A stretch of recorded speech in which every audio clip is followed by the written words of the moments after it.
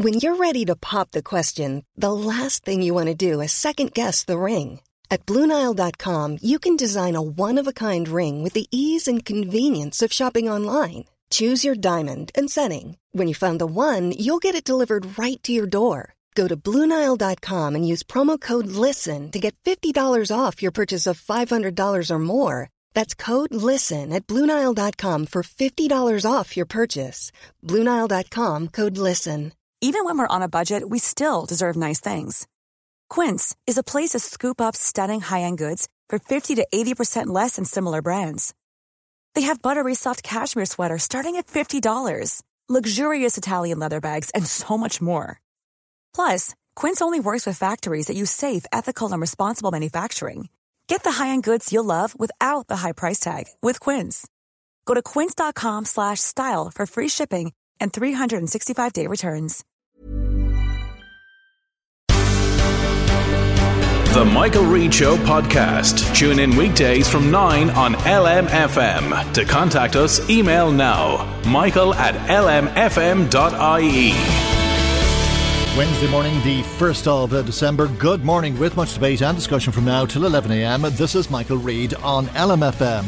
The government had some clear advice for parents of primary school going children yesterday. Where children are symptomatic, do not send them to school is the most fundamental advice, where they are symptomatic, because one of the biggest issues for the last 3 months has been RSV. I keep on saying this in terms of children getting ill and children getting hospitalised.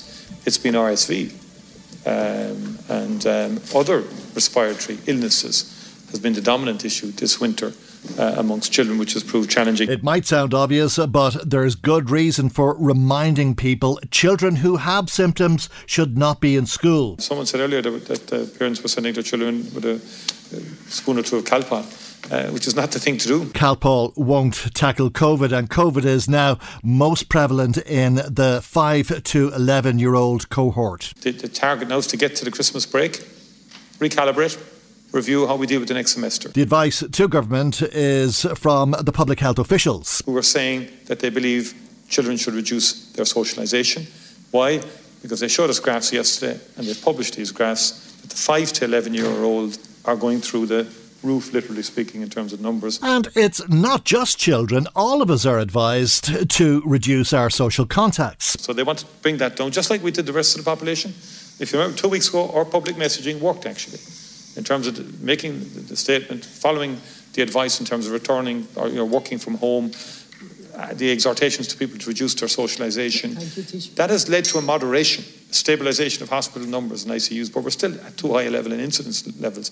The same advice now is being applied to children from the public health doctors, that if we can reduce socialisation overall, we could turn that curve the other way. So what about masks for school kids? The Taoiseach Micheál Martin was asked if that is advice from government, just advice, or will small children be required to wear face masks? And in respect of masks for 9-year-olds, this has been advised, it will be required. But it has been advised and it will be required. We're not going to regulate in law in terms of legal regulations. I think we've got to work with children and be practical about this, and children with special needs in particular. Right. Advised but required, although not required or regulated in law. That's the Taoiseach speaking in the Dáil yesterday. Confused message, I think, for some of us. Clarity came by way of guidance from the Department of Education, who said there will be exemptions for pupils who have difficulty breathing, who are unable to remove their masks without assistance, or pupils who have special needs or may feel upset or very uncomfortable wearing a mask. Pupils, for example, with intellectual or developmental disabilities, mental health conditions, sensory concerns or tactile sensitivity. So there's exemptions there, but medical certificates will be required otherwise, and that's the advice, and they are required. And what that requirement means in the advisory from the Department of Education is that if a medical cert is not provided, they'll be refused entry to the school. Let's talk to Liam Herrick, who's the Executive Director of the Irish Council for Civil Liberties. Did this come as a surprise to you after what the Taoiseach yesterday to read this guidance from the Department of Education? Good morning, Michael. Well, I suppose the issue of masks in primary school hasn't come as a surprise. It's been flagged a bit in advance. And from our perspective, and Michael, we've spoken many times in the last 2 years about COVID measures. The question from a human rights perspective is whether a measure being introduced is proportionate. Is it achieving an objective effectively? And is it disproportionate in terms of how it impacts on people's rights? When it comes to requiring people to wear masks, science seems to be very strong that it's an effective measure, and the extent which is an imposition on people's rights is marginal. It's not very significant. So generally speaking, wearing masks seems a reasonable thing to require. When you're doing it with children and younger children, there's obviously particular sensitivities around it. And it is somewhat surprising that the statement from the Department of Education talks about it being mandatory and talks about the possibility of children being excluded from school.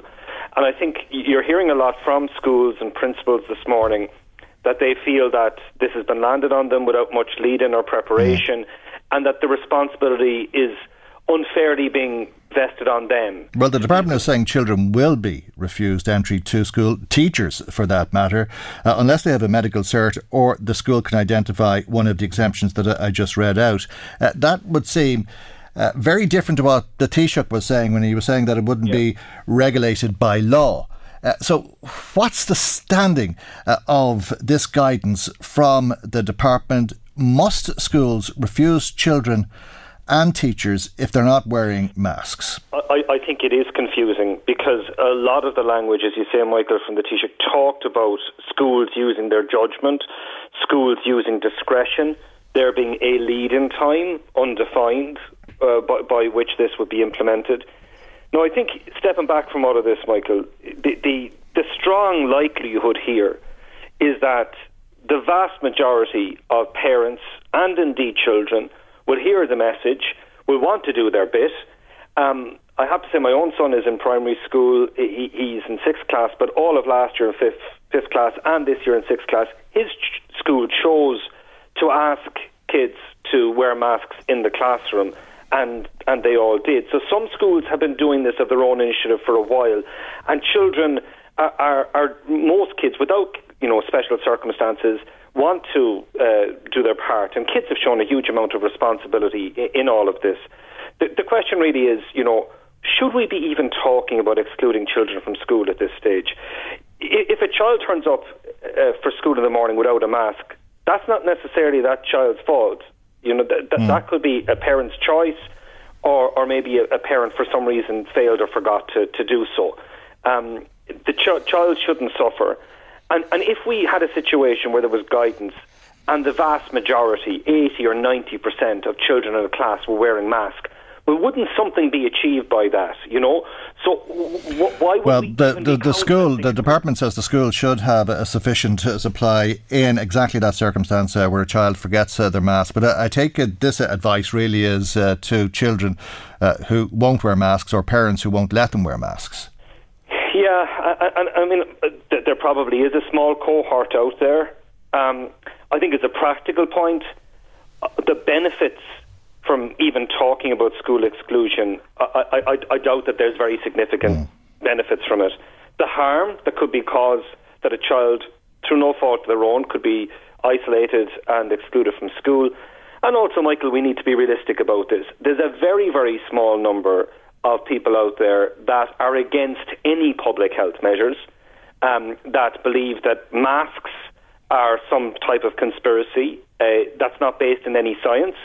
And this, if anything, probably draws attention to those people and gives them probably more attention and status than maybe is productive or helpful. So if a child is refused entry to school, as it's phrased in the guidance from the department, or a teacher is refused entry to school, what does that mean? Is the teacher suspended from work? Are they into a disciplinary process? Or is it that they can return when they have a change of heart or the advice changes? Or what does it mean for a child's education? Can they progress through the system? Well, I mean, I think the situation with adults and children is quite different. There are many workplaces where, as a health and safety matter, adults are required to wear masks. And I'm not aware that there's been any problem in schools at any level of staff being reluctant to wear masks. I don't think there's been any issue about that. With regard to children, I think if there were to be a school exclusion, it would be very regrettable. And there are processes, administrative processes, appeal processes within the Department of Education that allow children to challenge that. And that would be a whole unnecessary headache, I think, for schools. I think when you're listening to teachers at the moment, Michael, that they've been put in a very difficult position, not just on this issue, with the contact tracing issue, from teachers saying repeatedly for the last 3 months, there is a problem in our schools. The contact tracing, the absence of it is a real problem. And what they were hearing back from government was, schools are safe. If kids are getting it, they're not getting it in school. It doesn't happen. Now there is an acknowledgement from government that there is a problem there, and it seems the responsibility is being vested back on the schools again. So, look... Yeah, and a bizarre interview from the Minister for Health on television last night, suggesting that whilst they're not safe on one hand, they are safe on the other hand, so that you don't need the air filtration HEPA systems. But we're going to leave it there for the moment, Liam, because I want to go to a school principal. But thank you indeed for joining us. Liam Herrick, Executive Director of the Irish Council for Civil Liberties. Anne-Marie Ford is the Principal of Skolnave, Columkill and Tullydonnell. Toher, good morning to you again, Anne-Marie, and thank you indeed for joining us on the programme this morning. When did this start to sink in for you in terms of what's expected of you? Well, I suppose, Michael, we were kind of aware of, obviously this has been an ongoing issue now, this pandemic, and we actually recommended, last year for some of our pupils to wear masks where at all. Now, it wasn't mandatory at the time, but we felt that, after the 8,000 cases back in January, that, we would try to cut the chances of this spreading. And we found it was very, very helpful. We had no cases at all last year. Then come September, we actually had a massive outbreak. We had no recommendations for mask wearing in September. There was a very big outbreak to the extent every class in the school was affected. So, I can understand where, the government is coming from in terms of the mask wearing and reducing the transmissibility of the variant, because as you mentioned there earlier, every school has been affected in terms of the increase there in numbers, as we see exponentially there over the last number of weeks and months. And I suppose from our perspective in school, from my perspective, my most important I suppose what I'm looking to do is to make sure that the children stay in school. That's what we want to keep our schools, our classes open. We don't want to see half our classes at home. We don't want to see the school closed. And so therefore, any and every measure that we can put in place in order to keep children in school for their education and for their mental health is what we would deem most important. And I think we were all expecting that children would be asked to wear and encouraged to and advised to wear masks. Yes. But I think the surprise here is that some children may be refused entry to school unless they have a medical certificate to say that they shouldn't wear one. And they're waking up to that today without any opportunity to see a doctor, let alone anything else. Absolutely, yeah. And I suppose, for me, there would need to be a little lead in there. We've got Wednesday, Thursday, Friday, and we would be expecting then that from Monday that everybody would be looking and have got their head around the government guidelines and make provisions around that, I suppose, Michael. And what have you been hearing from parents this morning? Well, I actually haven't heard anything from parents. I here in Tullydonnell we have a really good, relationship with the parents, and I always think in these situations it's best where everyone comes together to try to work together, that there's no divisiveness. We're all in the pandemic together. We're all trying to operate. We're all wanting the best for our children. We're wanting the best for their education, for their mental health, and I suppose that's good leadership means bringing everyone together where we work together and work through it, rather than, as you said there earlier, the divisive approach where, people going off in different directions, that only causes extra work and extra pressure for everybody. So I think where everyone can pull together, it's the best approach. And an absolutely wise approach at that, as long as everybody does fall in line and everybody agrees. It may not be the case, of course. You're obviously not anticipating any problems, though, in Toher.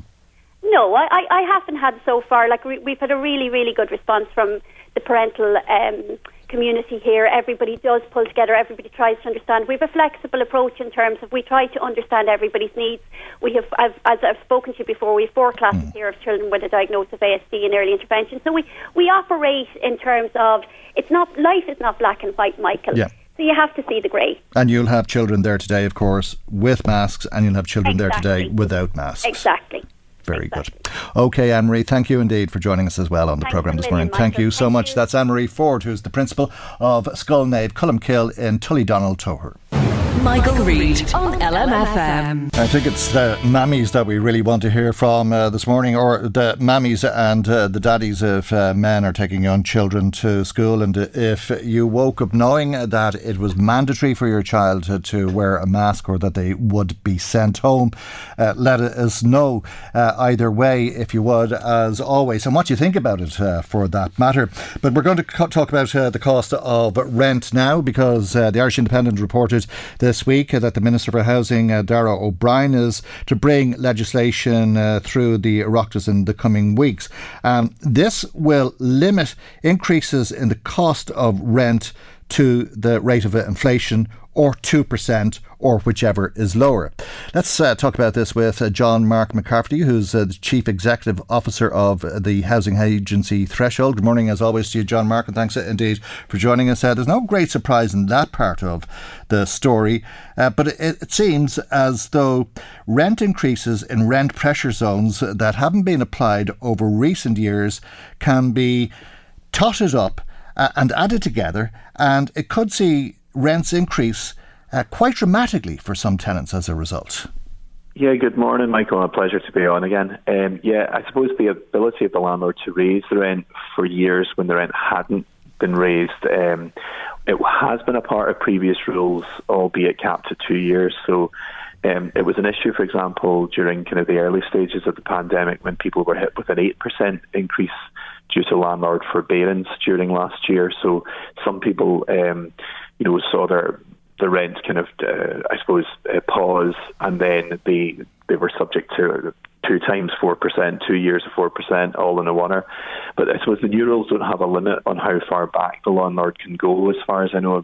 We don't know the detail of that, but there may be a good bit higher than the 2% increase, which is in the legislation. You could have something up to about 6%. So while most tenants will be in a more favourable position in the sense that there's an increase in the cap to 2% rather than the 4% over the last 5 years. But that will come as a shock to some tenants who think, okay, our rents are capped at 2%, and then they're hit with something like 5.9% or something. So I suppose it will affect a small number of tenants, where a small number of landlords haven't increased at the maximum 4% that was allowed under rent pressure zones. That will have an impact on the lower income renters. I take it could be more than 5 or 6%. I think that was an example that was used in the Irish Independent, but as you say, it's not known yet how far back landlords can go. I think a spokesperson told the paper that rents won't be able to exceed market rent, but on occasion people are being charged far less than the market rent. Yeah, and look, I understand the context in which, a small number of landlords have a good relationship. I mean, the vast majority of landlords have a good relationship with their tenants, but there's a small group of them where they haven't increased the rents to the same pace, and this would be an opportunity to kind of mend their hand. Now, that's okay if, you're a tenant and you're working in tech, or you're on a higher income. The issue is if you are on a lower income or a fixed income, or indeed you lost your job, or you were on reduced salary due to the COVID restrictions or other circumstances, and then you're seeing a 6% increase that you didn't bank on, and that you don't have the resources for. And I suppose that for us is the worry, and also that those certain rents haven't necessarily kept pace with the market level, but they might just be slightly under, and the market level of rents are still very, very high, and some of them are still unaffordable for a good portion of the tenants, especially that we assist, that already report that they find that they're spending way over 30% of their income, their take-home pay, or their income in rent. Sometimes 40%, sometimes 50% in rent. And if you take it that inflation is now running between 4% and 5%. Part of that being the increase in energy costs, which of course will be a big chunk of household budgets for the next 4, 5, 6 months. There's a good number of things there that lower income renters have to contend with if indeed they find their rent increasing by multiples of the 2%. If, let's say for argument, they see a 6% increase, that's a 6% increase on what's probably still a very, very high rent. It might just be just slightly under the market. Yeah. But it's a big challenge, and I suppose our worry as we advise and we assist tenants in Threshold is that some will be impacted in terms of hardship. Those on the lower incomes will be impacted if they see something like 6%, 8% increase. If that happens, because I take it the likelihood is that won't actually happen, because if the relationship is such, as you mentioned earlier on, that the landlord hasn't been increasing the rent because they're happy with the tenant and vice versa, well then the likelihood is that they're not going to decide now to bring in this exorbitant increase. But it may be that the tenant has moved out and you're bringing in somebody that you don't know and think this is probably the right thing to do because that's the market rate. Yeah, I mean, I guess we hope it won't happen, but I suppose once you lock into legislation the opportunity to increase by multiples, then that's at the landlord's discretion. So it's very much the tenant is at the mercy of whether or not a landlord who has historically not increased to the same rate will rectify that. And while one can see why a landlord might do that, there is an impact for especially lower income tenants that might be going from €1,000 a month to 1,060, or it's something which is kind of just nudging them towards a financial pressure, which is very tough for them and their families, and perhaps some kind of arbitration might be required in those small cases, a small number of cases, because we do believe that this will be a small number of cases. The majority of landlords will have tracked the increases according to the legislation, and it won't be impacting on the institutions because they'll have just increased them at the stroke of midnight. It's more the small landlords, the vast majority of landlords who have just one or two properties, and just a subset of those who may want to mend their hand. Yeah, well, it's 6% of what, 1,000, 1,200, 2,000 a month, depending on what people are paying. All right, we'll leave it there for the moment, and I'm sure we'll get details of this legislation as it goes through the Oireachtas in the coming weeks. But John Mark, thank you as always for joining us on the programme this morning. Michael. John Mark McCafferty is the Chief Executive Officer of Threshold. Michael Reid on LMFM. Yeah, great to be getting that feedback from parents this morning. There is some confusion. Some people saying that they're quite happy at the idea of wearing masks in classrooms. But one caller in touch with us saying they've 3 children, 2 are in national school, and one of them has to wear a mask because they're in 5th class now. Our caller says they don't mind that being the case, but they just wish that they could shut the doors and the windows because they're sitting in freezing cold classrooms for 6 hours a day. All of the windows and the fire exit open. Now the doors should be shut if the children have to wear masks. If the secondary schools can do that, I don't see why it can't be done in national school. We'll stay with the story now. Joe McKeown is the president of the INTO, the Irish National Teachers Organisation. Very good morning to you, Joe, and thanks indeed for joining us. Good morning. I think schools will know from the advice from the department which children are automatically exempt. Others will need a medical certificate, or else they'll be refused entry to the school. Were you surprised by that advice? Well, I think the first thing I'd say is for everyone to realise that we got further guidance last night to say, and this morning to say, that schools will have a couple of days to to reflect on the advice that we're given and to implement it. So children will not be refused entry today or tomorrow, and indeed, I suspect for the rest of the week if they don't wear a mask. Yeah, well, they'll need time to get a medical cert apart from anything else. Yes, I think that the tone of the document would have caught many principals and teachers by surprise. Even though it is the very same document that was given to post-primary schools when wearing of masks was introduced there. But obviously, the age of the children is different, and the culture of primary schools is entirely different. I think what your listeners should know is that schools will work with parents over the next number of days. It'll be very obvious that most children over the age, from third class up, will be able to wear masks. And I think most parents will cooperate with that. I think wearing of masks in indoor settings is the norm for adults in our society now, and it's going to be the norm for some time. And it is a public health measure that we need to adhere to. But most schools also will indeed know the children who have what are described as complex needs. They'll be well aware of them. And again, I think schools will not make blanket decisions there. They'll have conversations with parents about their child, because you can have two autistic children, and one might find it very easy to wear a mask, might be very happy to do so, another might not. So those conversations will take place. And then you'll have parents who will have concerns themselves that maybe their child has a breathing or a medical condition, or the pupil might be unable to remove face covering without assistance.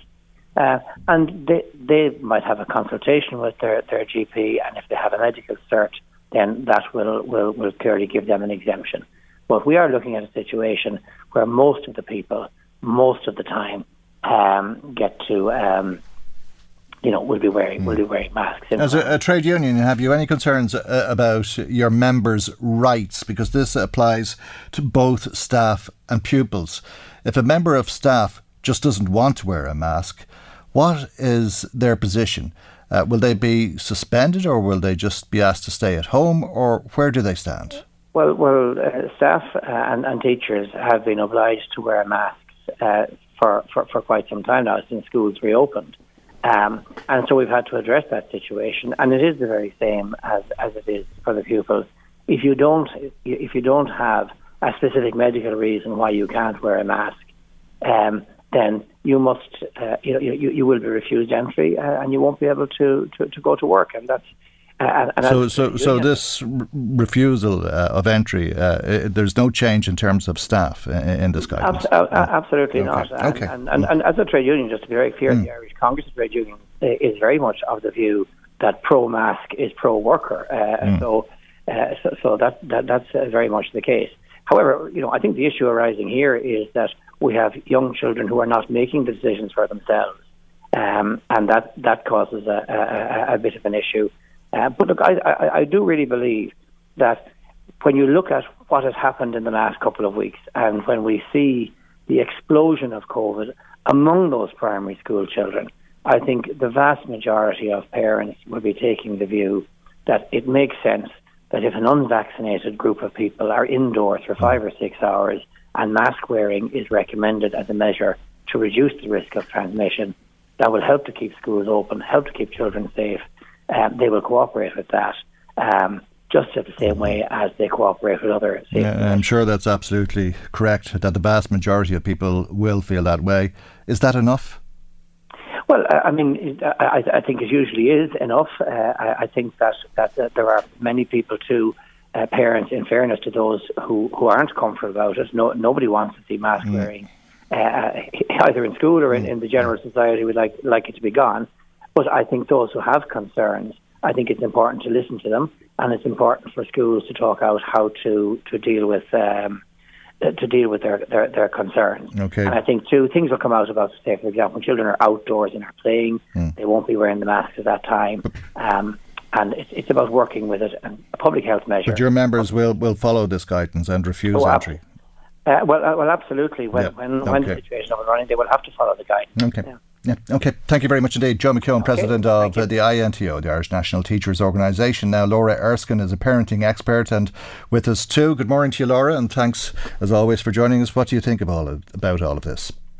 Well, I think wearing masks at this point in the pandemic, while it's very late in the day in terms of introducing this as a measure to help mitigate the spread of COVID, in particular the highly virulent Delta variant.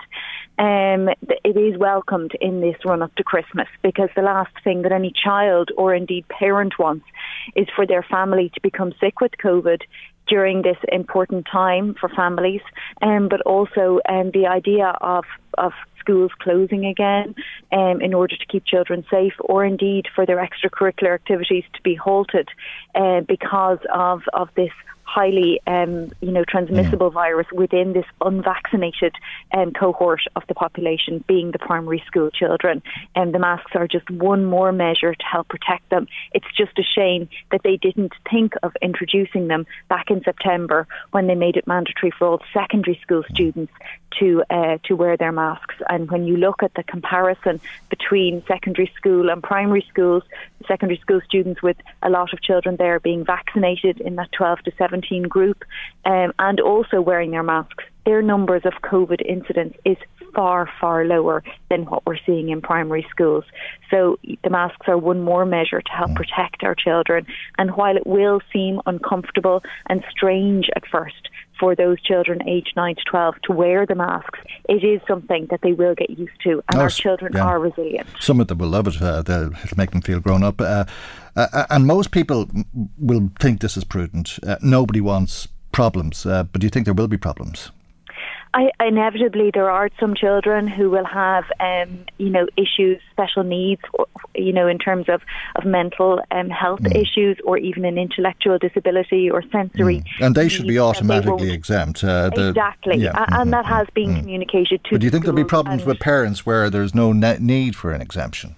Yes, I think there will be, because they'll get pushback from their children in these early stages, that they don't like wearing the masks, that it makes their glasses fog up if they wear eyewear, maybe that they just find it difficult to breathe, or they find it uncomfortable. I think there will inevitably be some pushback, but children, once they see that most other children within their class are wearing the masks, they won't want to be singled out. They won't want to be left out, and inevitably they'll be the ones who make the decision to wear the masks. And you can get lots of fun and cute designed masks for children. I don't think they're allowing them.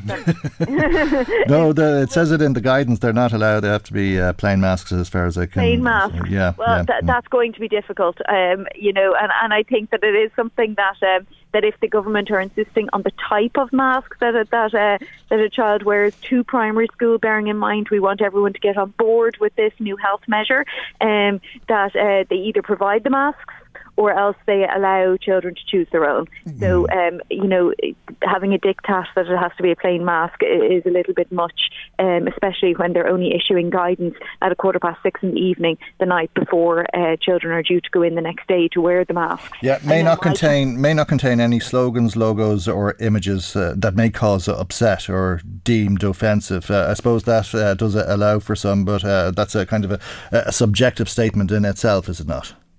It is, and you can understand that they don't want, it to become a fashion statement, or indeed to offend anybody by wearing the mask with something that is controversial. However, I cannot imagine any parent would let their child go into school with some slogans or words or images that would be deemed offensive. I suppose the government are just covering themselves there. I did have a child this morning who was scrambling to find her tie-dye mask to wear in this morning, and another child who had a Man United mask. Now that contains a logo, but you know what, if that's what it takes for the child to wear it and to be comfortable wearing it, I don't see there being a problem with that. And I think it's a little bit far reaching for the government to insist that no logos be included on masks. Okay, well, a face covering or a face cloth is one thing, a surgical face mask is another thing, and it'll be up to parents, of course, to decide and to choose. They'll get much better protection for their children if they give them surgical face masks to go in, as is the case with all of us. But time will tell how all of this will pan out. Thank you indeed for joining us this morning, Laura Erskine, parenting expert. Michael Reid on LMFM. Now, people over the age of 60 are queuing up to get vaccines in Greece. At least that seems to be the initial reaction to an announcement that it is now mandatory if you're over the age of 60 to get vaccinated, or you face a substantial fine, it would seem. At 11 o'clock yesterday, there were 500 people in Greece over the age of 60 waiting on an appointment to get vaccinated. The Prime Minister made the announcement at noon, and by 1 o'clock there were 1,500 people waiting for an appointment, 3 times the amount of people 2 hours previously. Let's go to Athens and speak to Miklos Tintinish, who is a columnist with the Katharina newspaper. A very good morning to you, Miklos, and thank you indeed for joining us on the programme this morning. This seems a fairly draconian move by your government. How has it gone down with people? How are people reacting? Good morning from Athens. It was not an easy decision to make, and the government has been contemplating a lot. The Prime Minister just 1 month ago said publicly that he was afraid that if he took such a step, he was afraid that he might create a backlash. But it seems to be working. It's too early to say, but as you said, the initial reaction is very positive. We had a very high fatality rate because 500,000 people over 60 have not been vaccinated. So that's why you see in Greece, although the number of cases is not higher than compared to the rest of Europe, you see a higher fatality rate. So I think the government felt that they should take a more bold step to break this wall of denial. We don't have an organized movement, anti-vax movement in Greece. We have not seen mass demonstrations or violent clashes with the police like you have seen in Belgium or Netherlands. But still, I think the difficulty is that most of the people that don't want to get vaccinated are over 60. Why is that? So now, why is that, you think? There's a slight delay on the line. Apologies for the confusion that causes. But you've had an awful lot of deaths in Greece. The population is about 11 million people, so you're a little over double the population of Ireland. But I think there's been about 18,000 people who have lost their lives to COVID. That's correct. It's due to it's a number of reasons. It's due to our demographics, because the Greek population is older than the rest of Europe. So, and also there is a lot of people. You see that in other countries, older people feel, this fear. They know they are more vulnerable to this disease. So, you see that the vaccination rate is higher in older ages. In Greece, for some reasons that I'm afraid we don't have the time to analyze, you see the opposite. Older people are, due to maybe religious superstitions, very reluctant, and they fear that,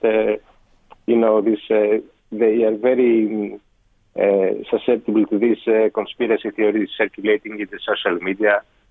So I believe that now the hope is that we hope that this mandate is going to work. It's working in the last 20 hours.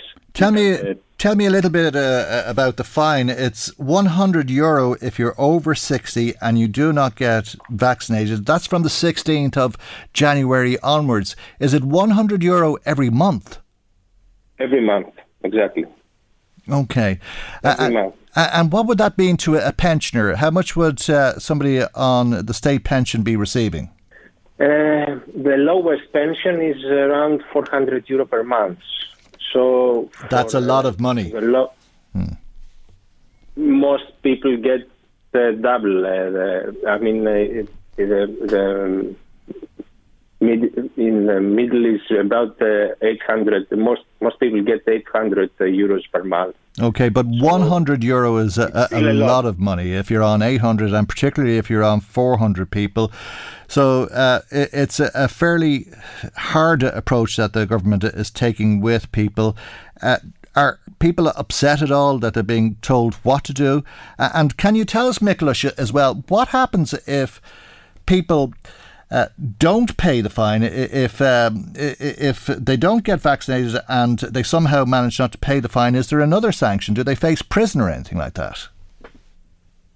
No, it's not. It's as we call it, it's like a tax fine, an administrative fine, not a penal fine. So I think that in the end, the government has access to their bank accounts or their pension. So in the end of the year, if they don't pay the fine, they can just take the money from their accounts, or like they do if you owe money to the tax administration. So the reactions, the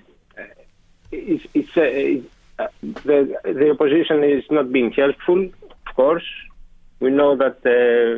From the fringes of the political spectrum, there are people waiting to take advantage of the anger or the indignation of the people. But we have to wait and see. It's too early to say. I know that my sources have been telling me that they were very hesitant because they didn't want to create, breeding ground for these movements, anti-establishment movements that want to take advantage of the pandemic. If the problem with coronavirus continues, is there talk of extending this? Could this be just the first step? Now it's over 60s. Next year, could it be over 50s or over 30s or something like that? The experts say that the problem is with the people that tend to need hospitalization, and they are more vulnerable. And if 90% of the people who die in Greece due to COVID are over 60.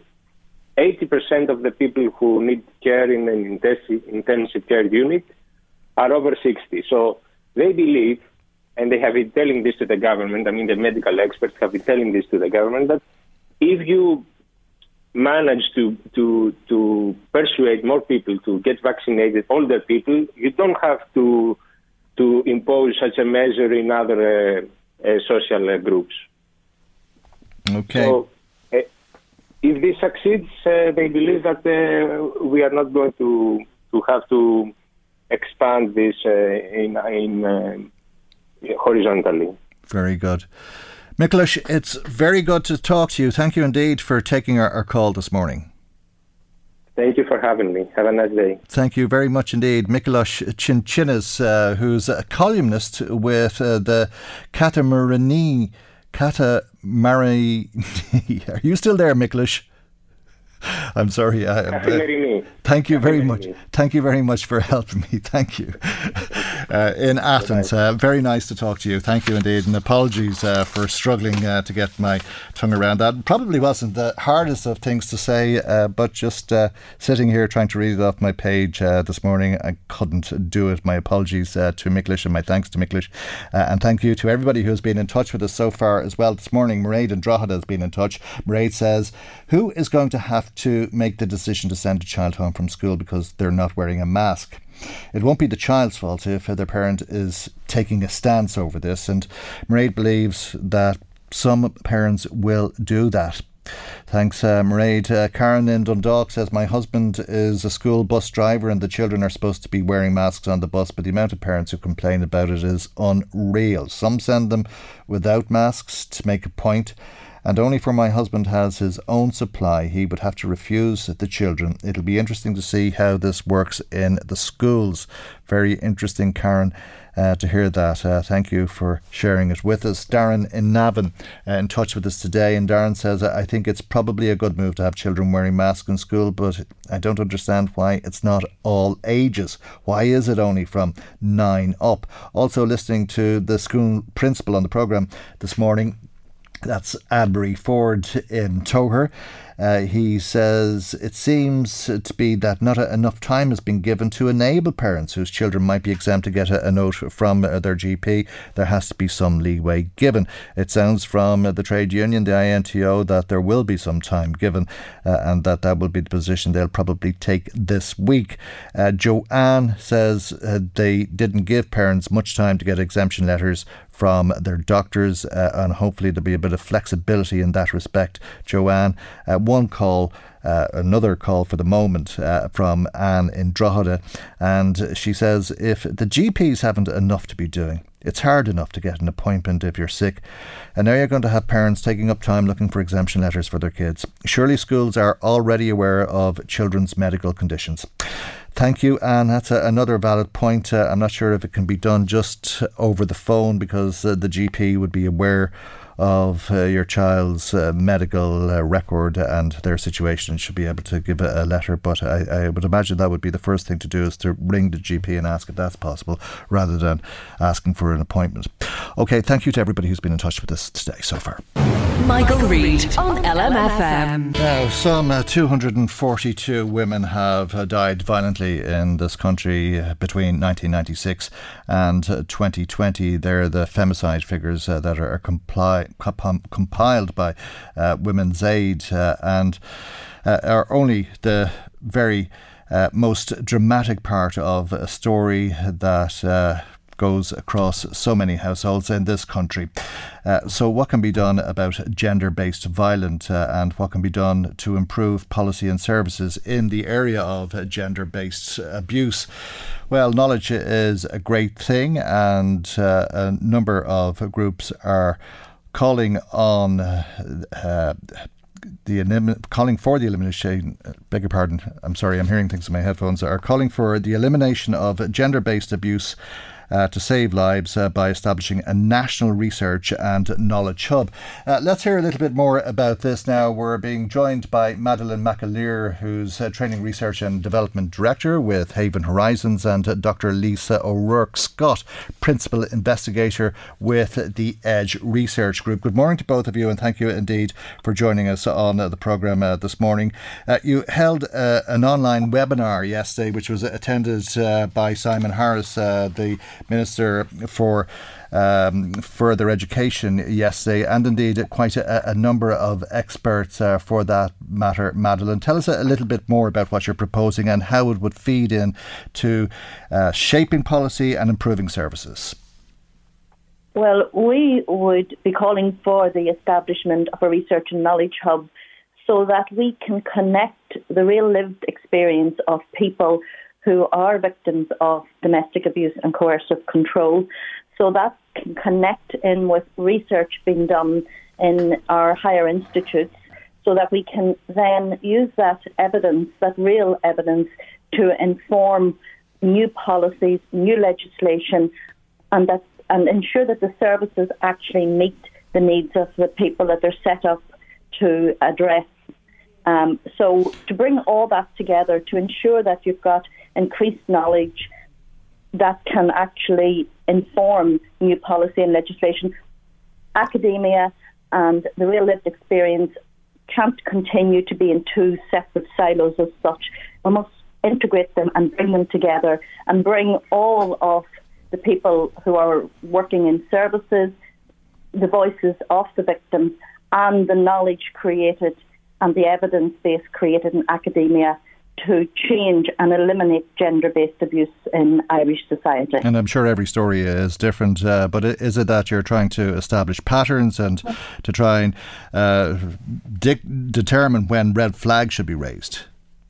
Yes, that, but also, for example, if research is done, which it has been, to show that control, coercive control, is more indicative of serious harm or likely homicide than actual incidents of physical violence, if that research is there done all around the world by Jane Monckton Smith in the UK, who's a criminologist and also is a homicide reviewer, and Evan Stark, who's written the book on coercive control.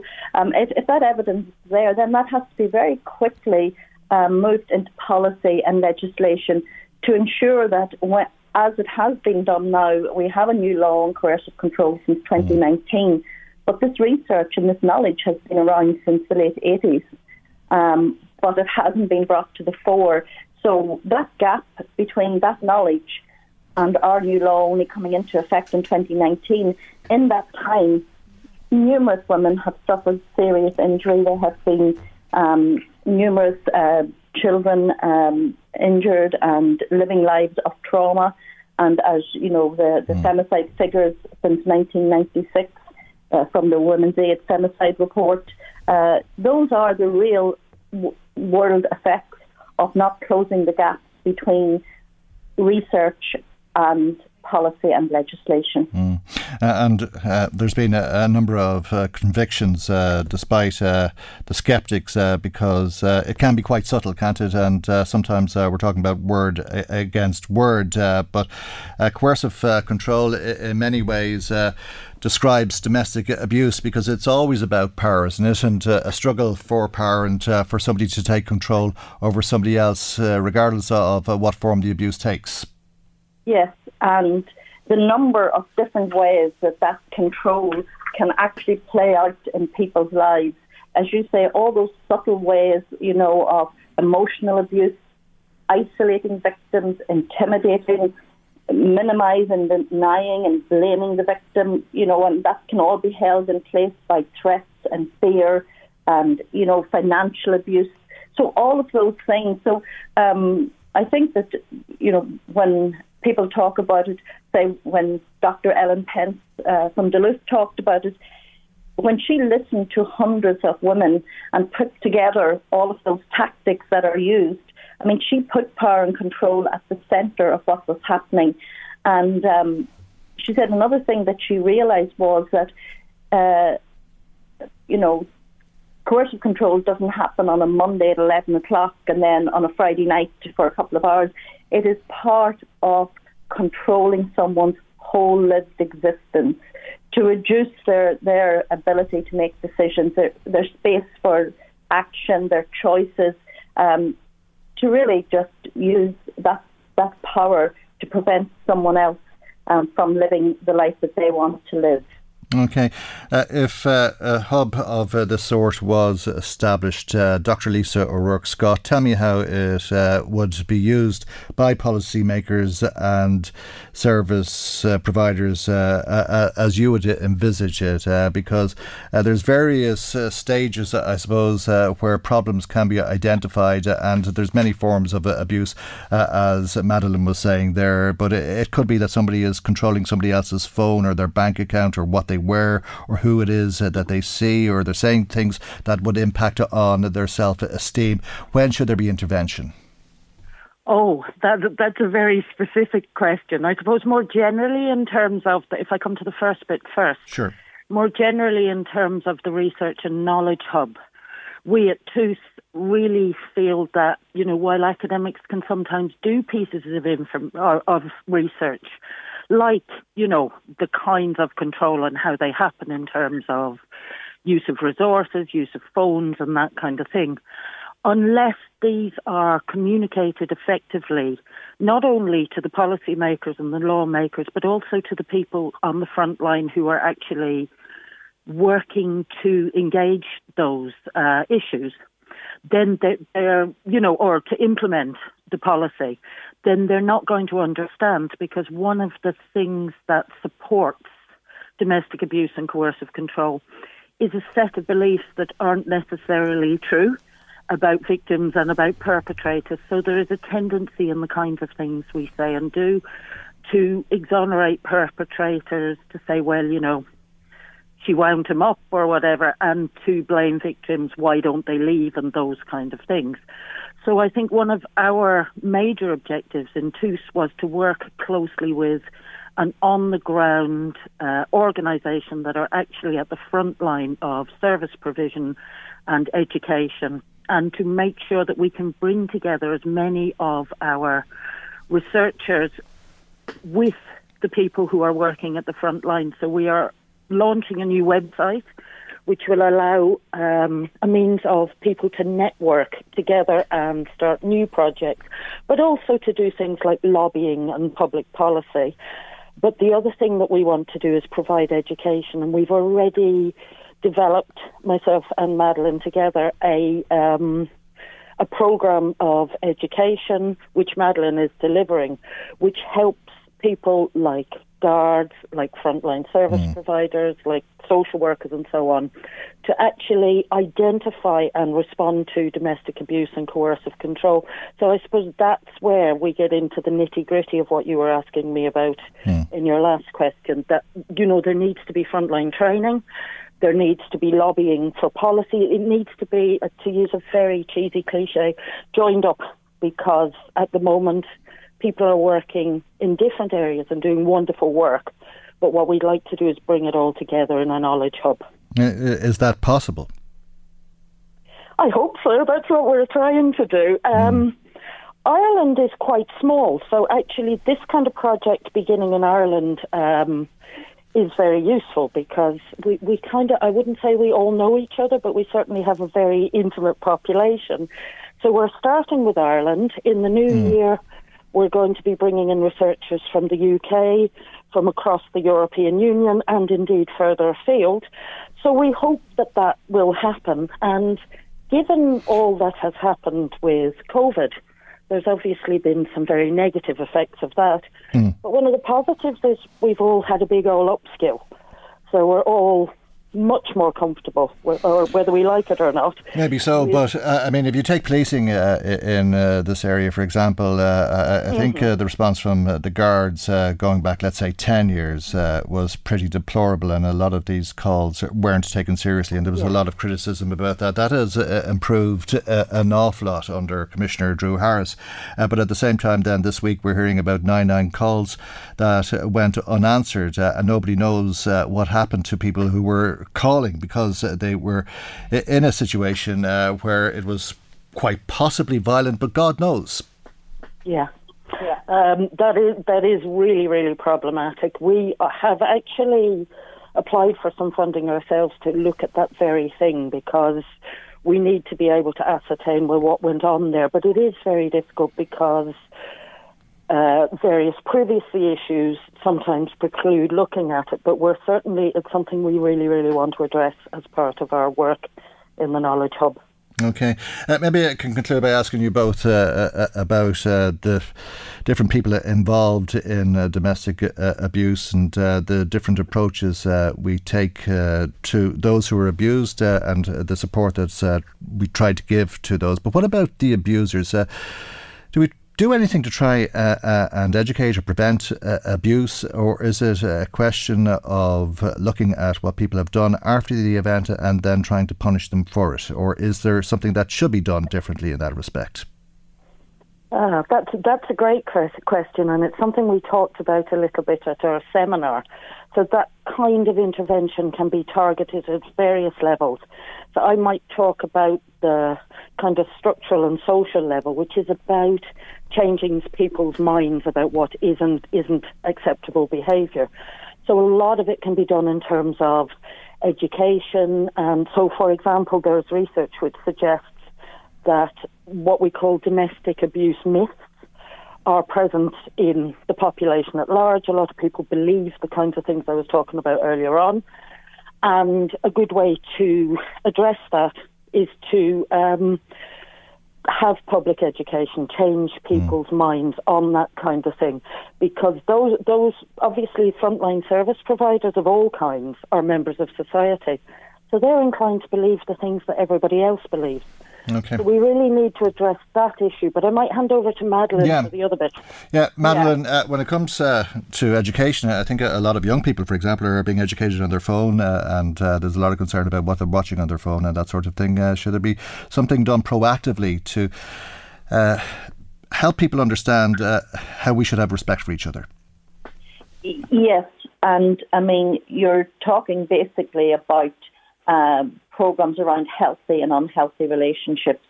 And there is a lot of work going on in that area and a lot of proposals, some coming from higher, third level institutes like NUIGs. Two of the speakers at our webinar yesterday were from the Active Consent program, and in a couple of years, by connecting in with the NGOs and the rape crisis centres, they have put together a joint project that is now running into its 6th year, and it has had some pretty amazing outcomes in that a couple of years ago, consent wasn't mentioned in a third level, and now active consent programs that they're running through exactly what you're talking about, videos, drama, all of those.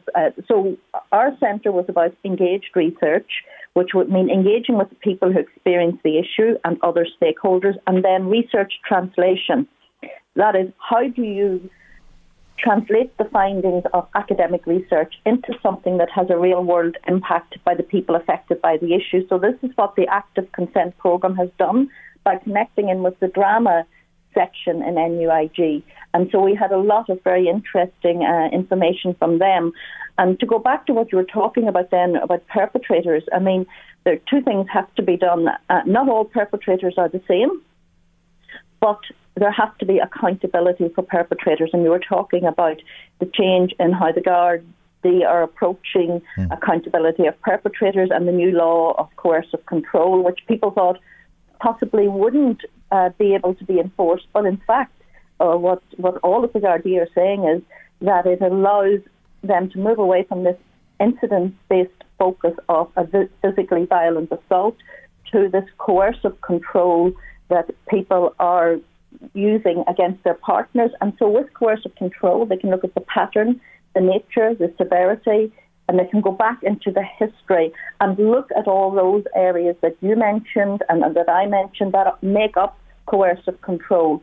So there are a number of programs for perpetrators running around the country, running with MOVE, using a program from the UK called Respect.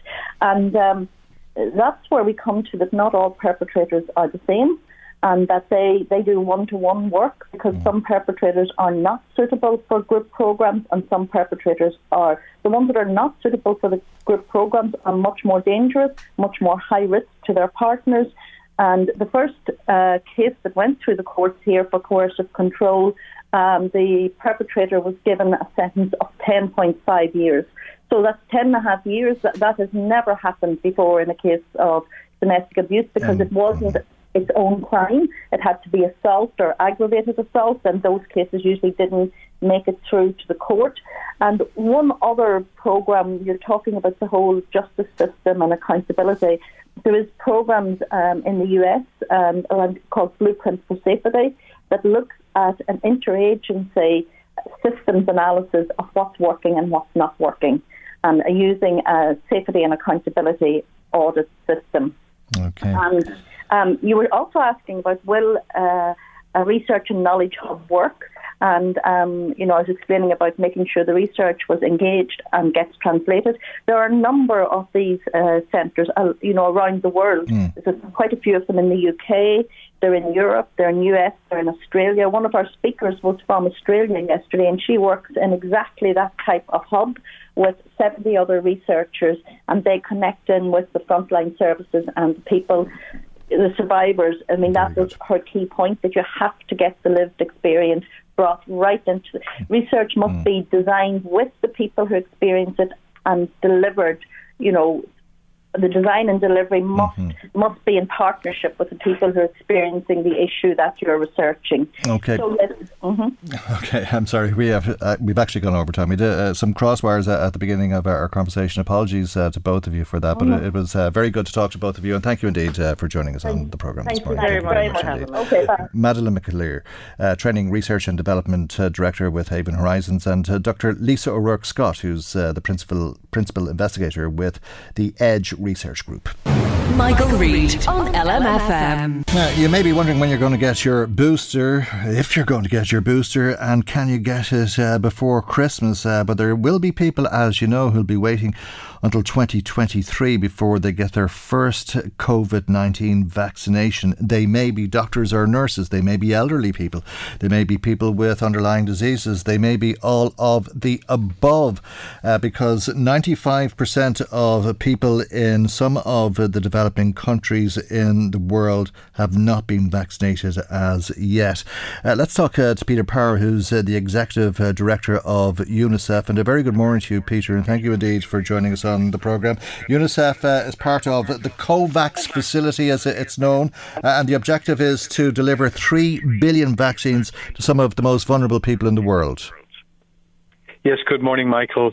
Yes, that is our aim and our ambition. It's a hugely ambitious project that we're engaged in at the moment, but one for which, if I can say, one for which I think we are uniquely qualified, because UNICEF already vaccinates 2 billion, over 2 billion children every year through our global vaccine supply chain.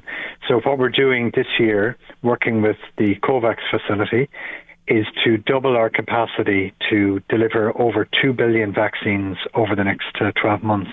And we are well on the way. The good news is, Michael, that just as of yesterday, we've delivered 557 million vaccines.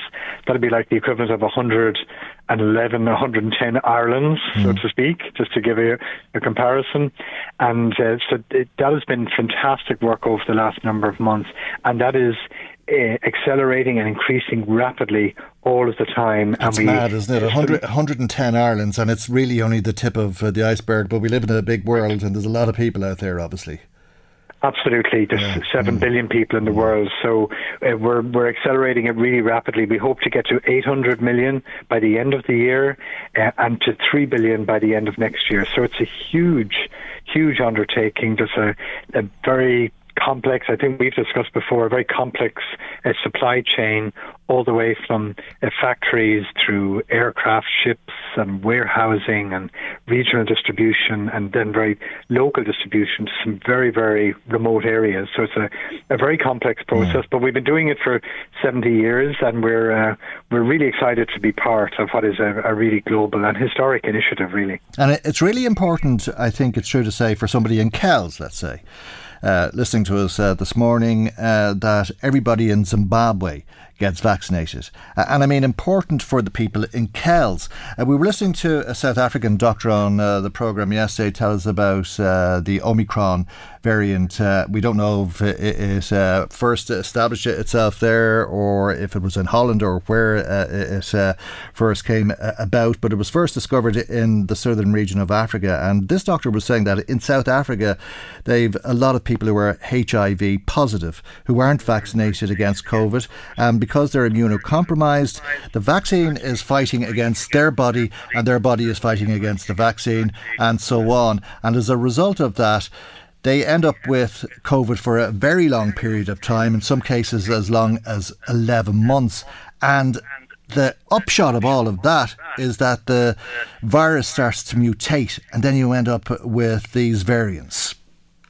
You're absolutely correct, Michael. Scientists appear to agree on this has been the more likely cause of this particular variant because there were so many mutations in this particular virus, and it does suggest that it had longevity inside one individual and probably somebody who was immunocompromised, and that's obviously difficult for the person involved. I know from a lot of work that I and UNICEF have done in Africa for many years that there are an enormous amount of immunocompromised people, and a lot of them are HIV compromised, and therefore that is very much a likely cause of this. And it's really a stark reminder, as you said yourself, that this pandemic, this terrible pandemic which has visited us and the entire world, it won't be over until it's over for everybody. And while some countries seem literally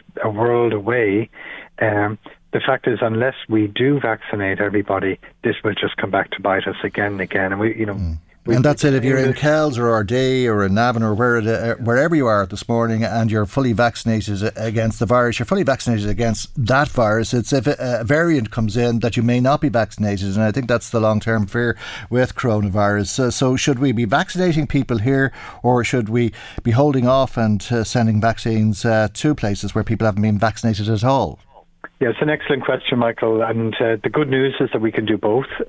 Just back to your question in relation to waning immunity, I noticed that the chief executive of Moderna vaccines on Bloomberg yesterday suggested that because of the amount of mutations on this particular virus, that it is likely, that's all they can say at this stage, it's likely that the vaccines that have been developed to date will be less effective against this particular variant of the virus if this variant becomes prevalent, like the Delta variant. So there's a lot of ifs and whys at this stage yet to be figured out. But to your question, the fact is that there is an enormous amount of vaccines in the world at the moment, and there's an enormous amount of capacity to manufacture vaccines at the world. Thankfully, India, which had to shut down the export of vaccines from about April when the crisis hit there, the Delta variant crisis started there and developed in India. Thankfully, India has come back on stream now through various manufacturers, including the Serum Institute, where UNICEF sources a huge amount of our vaccines, not just COVID vaccines, but vaccines for children.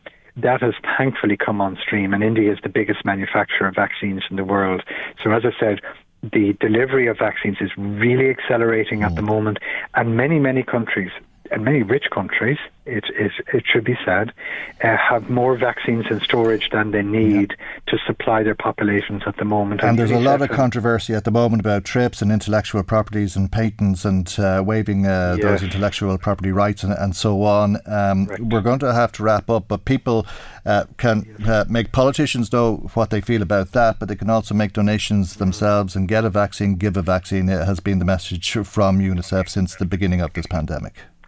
Yes, and it's been hugely successful, as you know, Michael. Yeah. Many of your listeners, I know, have supported UNICEF in this effort. And the one thing that's come clear to me, I see a lot of the people writing in and everything, and it's very clear to me that the Irish public, they get this, they understand this. And yes, there's a huge, understandable feel a need for people to get vaccinated, and that's absolutely understandable. But people do really understand that we need to work and help other countries to get vaccinated as well, or we will be in this problem for a long time. People can do that by making a donation to the UNICEF fund. Peter, we'll leave it there. Thank you indeed for joining us on the programme. Peter Power is the Executive Director of UNICEF Ireland. Michael Reid on LMFM. The Dáil was told this morning that it's not possible at this stage to say when Tara Mines will be operational again. The Geoscience Regulation Office was on site this week. It's engaging with management about the regulator it's engaging between the regulators and the Blyden Group is ongoing. Let's talk to John Regan, SIP2 sector organiser who represents workers in Tara Mines. Good morning to you, John. What's Michael. What's the situation there?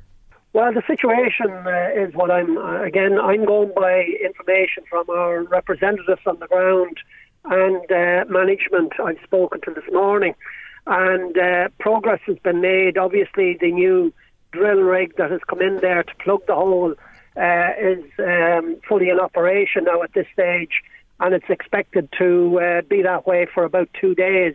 So it's going to be a couple of more days before they know whether they can fully plug this stream that's flowing into the mine. But there is a lot of confidence that it will. The rig that is there at the moment, I think some people will know that it is from the North Sea. They're very equipped for similar sort of circumstances and even bigger problems than what we have in Tara. And confidence is high that this will get plugged in the next couple of days. It's not linked to the concerns that some local people have had about their wells running dry? No, it's not at all linked to that. What I can gather anyways, it's a stream. It's something that was obviously wasn't detected, and it's there now, and it's flowing, for the last week constantly. So it isn't wells. But again, obviously, if people have difficulty with wells, they'll need to get in touch with the relevant people to make sure that gets addressed. How much water is there in the mine, or are you able to give us some sort of picture of what's going on? Well, what I can gather is, water-wise, volume-wise, it's very, very strong. They've never, for 40 years, the mine has dealt with water coming in, and they're, very equipped and able to block water where they have to and control it. There is pump men permanently engaged, pumping water, 365 days of the year, 24 hours every day. That's their role. They've done that for the last 40 years. So water is a common feature in the mining industry. But this one is something that has obviously needs greater attention. My understanding is they dropped a camera into the hole yesterday, and it's somewhere over 900 metres in depth. So that's a huge hole to have to try and plug. And when they plug it, they have to grout it, and the special grouting that's required to make sure that it gets sealed up. So all of that is the process that skilled workers that have been brought into the mine, along with the existing skilled workforce, are going to be tackling that for the next 2 days. Incredible. Yeah, absolutely. Incredible stuff, yeah. 900 metres deep. 900 metres of a plug is required, yeah. Wow, it really is incredible. Okay, but they are confident they'll do it, though. They're confident. Yeah. And look, the government have been very, very supportive. And again, we would be asking them to make sure that confidence and support financially as well, because there's a huge finance on all of this now as well. And we certainly hope that the government won't be found wanting, because Tara has 40 years of paying revenue and workers paying, bringing money into the community. So it's and there's another 40 years there. This is a hugely positive thing if we can get this mine, this hole blocked. 40 years more of employment. Okay, thanks, John. Thank you for joining us as always. John Regan, SIP2 Sector Organiser. That's our programme for today. God willing, we'll see you for our next programme tomorrow morning at 9 a.m. on LMFM. Good morning. Bye-bye. The Michael Reid Show podcast. Tune in weekdays from 9 on LMFM. To contact us, email now, michael@lmfm.ie. Mother's Day is around the corner. Find the perfect gift for the mom in your life with a stunning piece of jewelry from Blue Nile. From timeless pearls to dazzling gemstones, Blue Nile has something she'll adore. Need it fast? Most items can ship overnight. Plus, enjoy guaranteed free shipping and returns. Don't miss our special Mother's Day deals. Save big on the season's most beautiful trends. For a limited time, get up to 50% off by going to BlueNile.com. That's BlueNile.com. Hey, it's Danny Pellegrino from Everything Iconic. Ready to upgrade your style game without blowing your budget? Check out Quince. They've got all the good stuff, shirts and polos, activewear, and fine leather goods, all at 50 to 80% less than other high-end brands. And the best part? They're all about safe, ethical, and responsible manufacturing. Get that luxury vibe without the luxury price tag. Hit up quince.com/upgrade for free shipping and 365-day returns on your next order. That's quince.com/upgrade. Hi, I'm Daniel, founder of Pretty Litter. Did you know cats tend to hide symptoms of sickness and pain? I learned this the hard way after losing my cat, Gingy. So I created Pretty Litter, a health monitoring litter that helps detect early signs of illness by changing colors, saving you money and potentially your cat's life. Pretty Litter is veterinarian developed, and it's the easiest way to keep tabs on your fur baby's health right at home. Go to prettylitter.com and use code ACAST for 20% off your first order and a free cat toy. Terms and conditions apply. See site for details.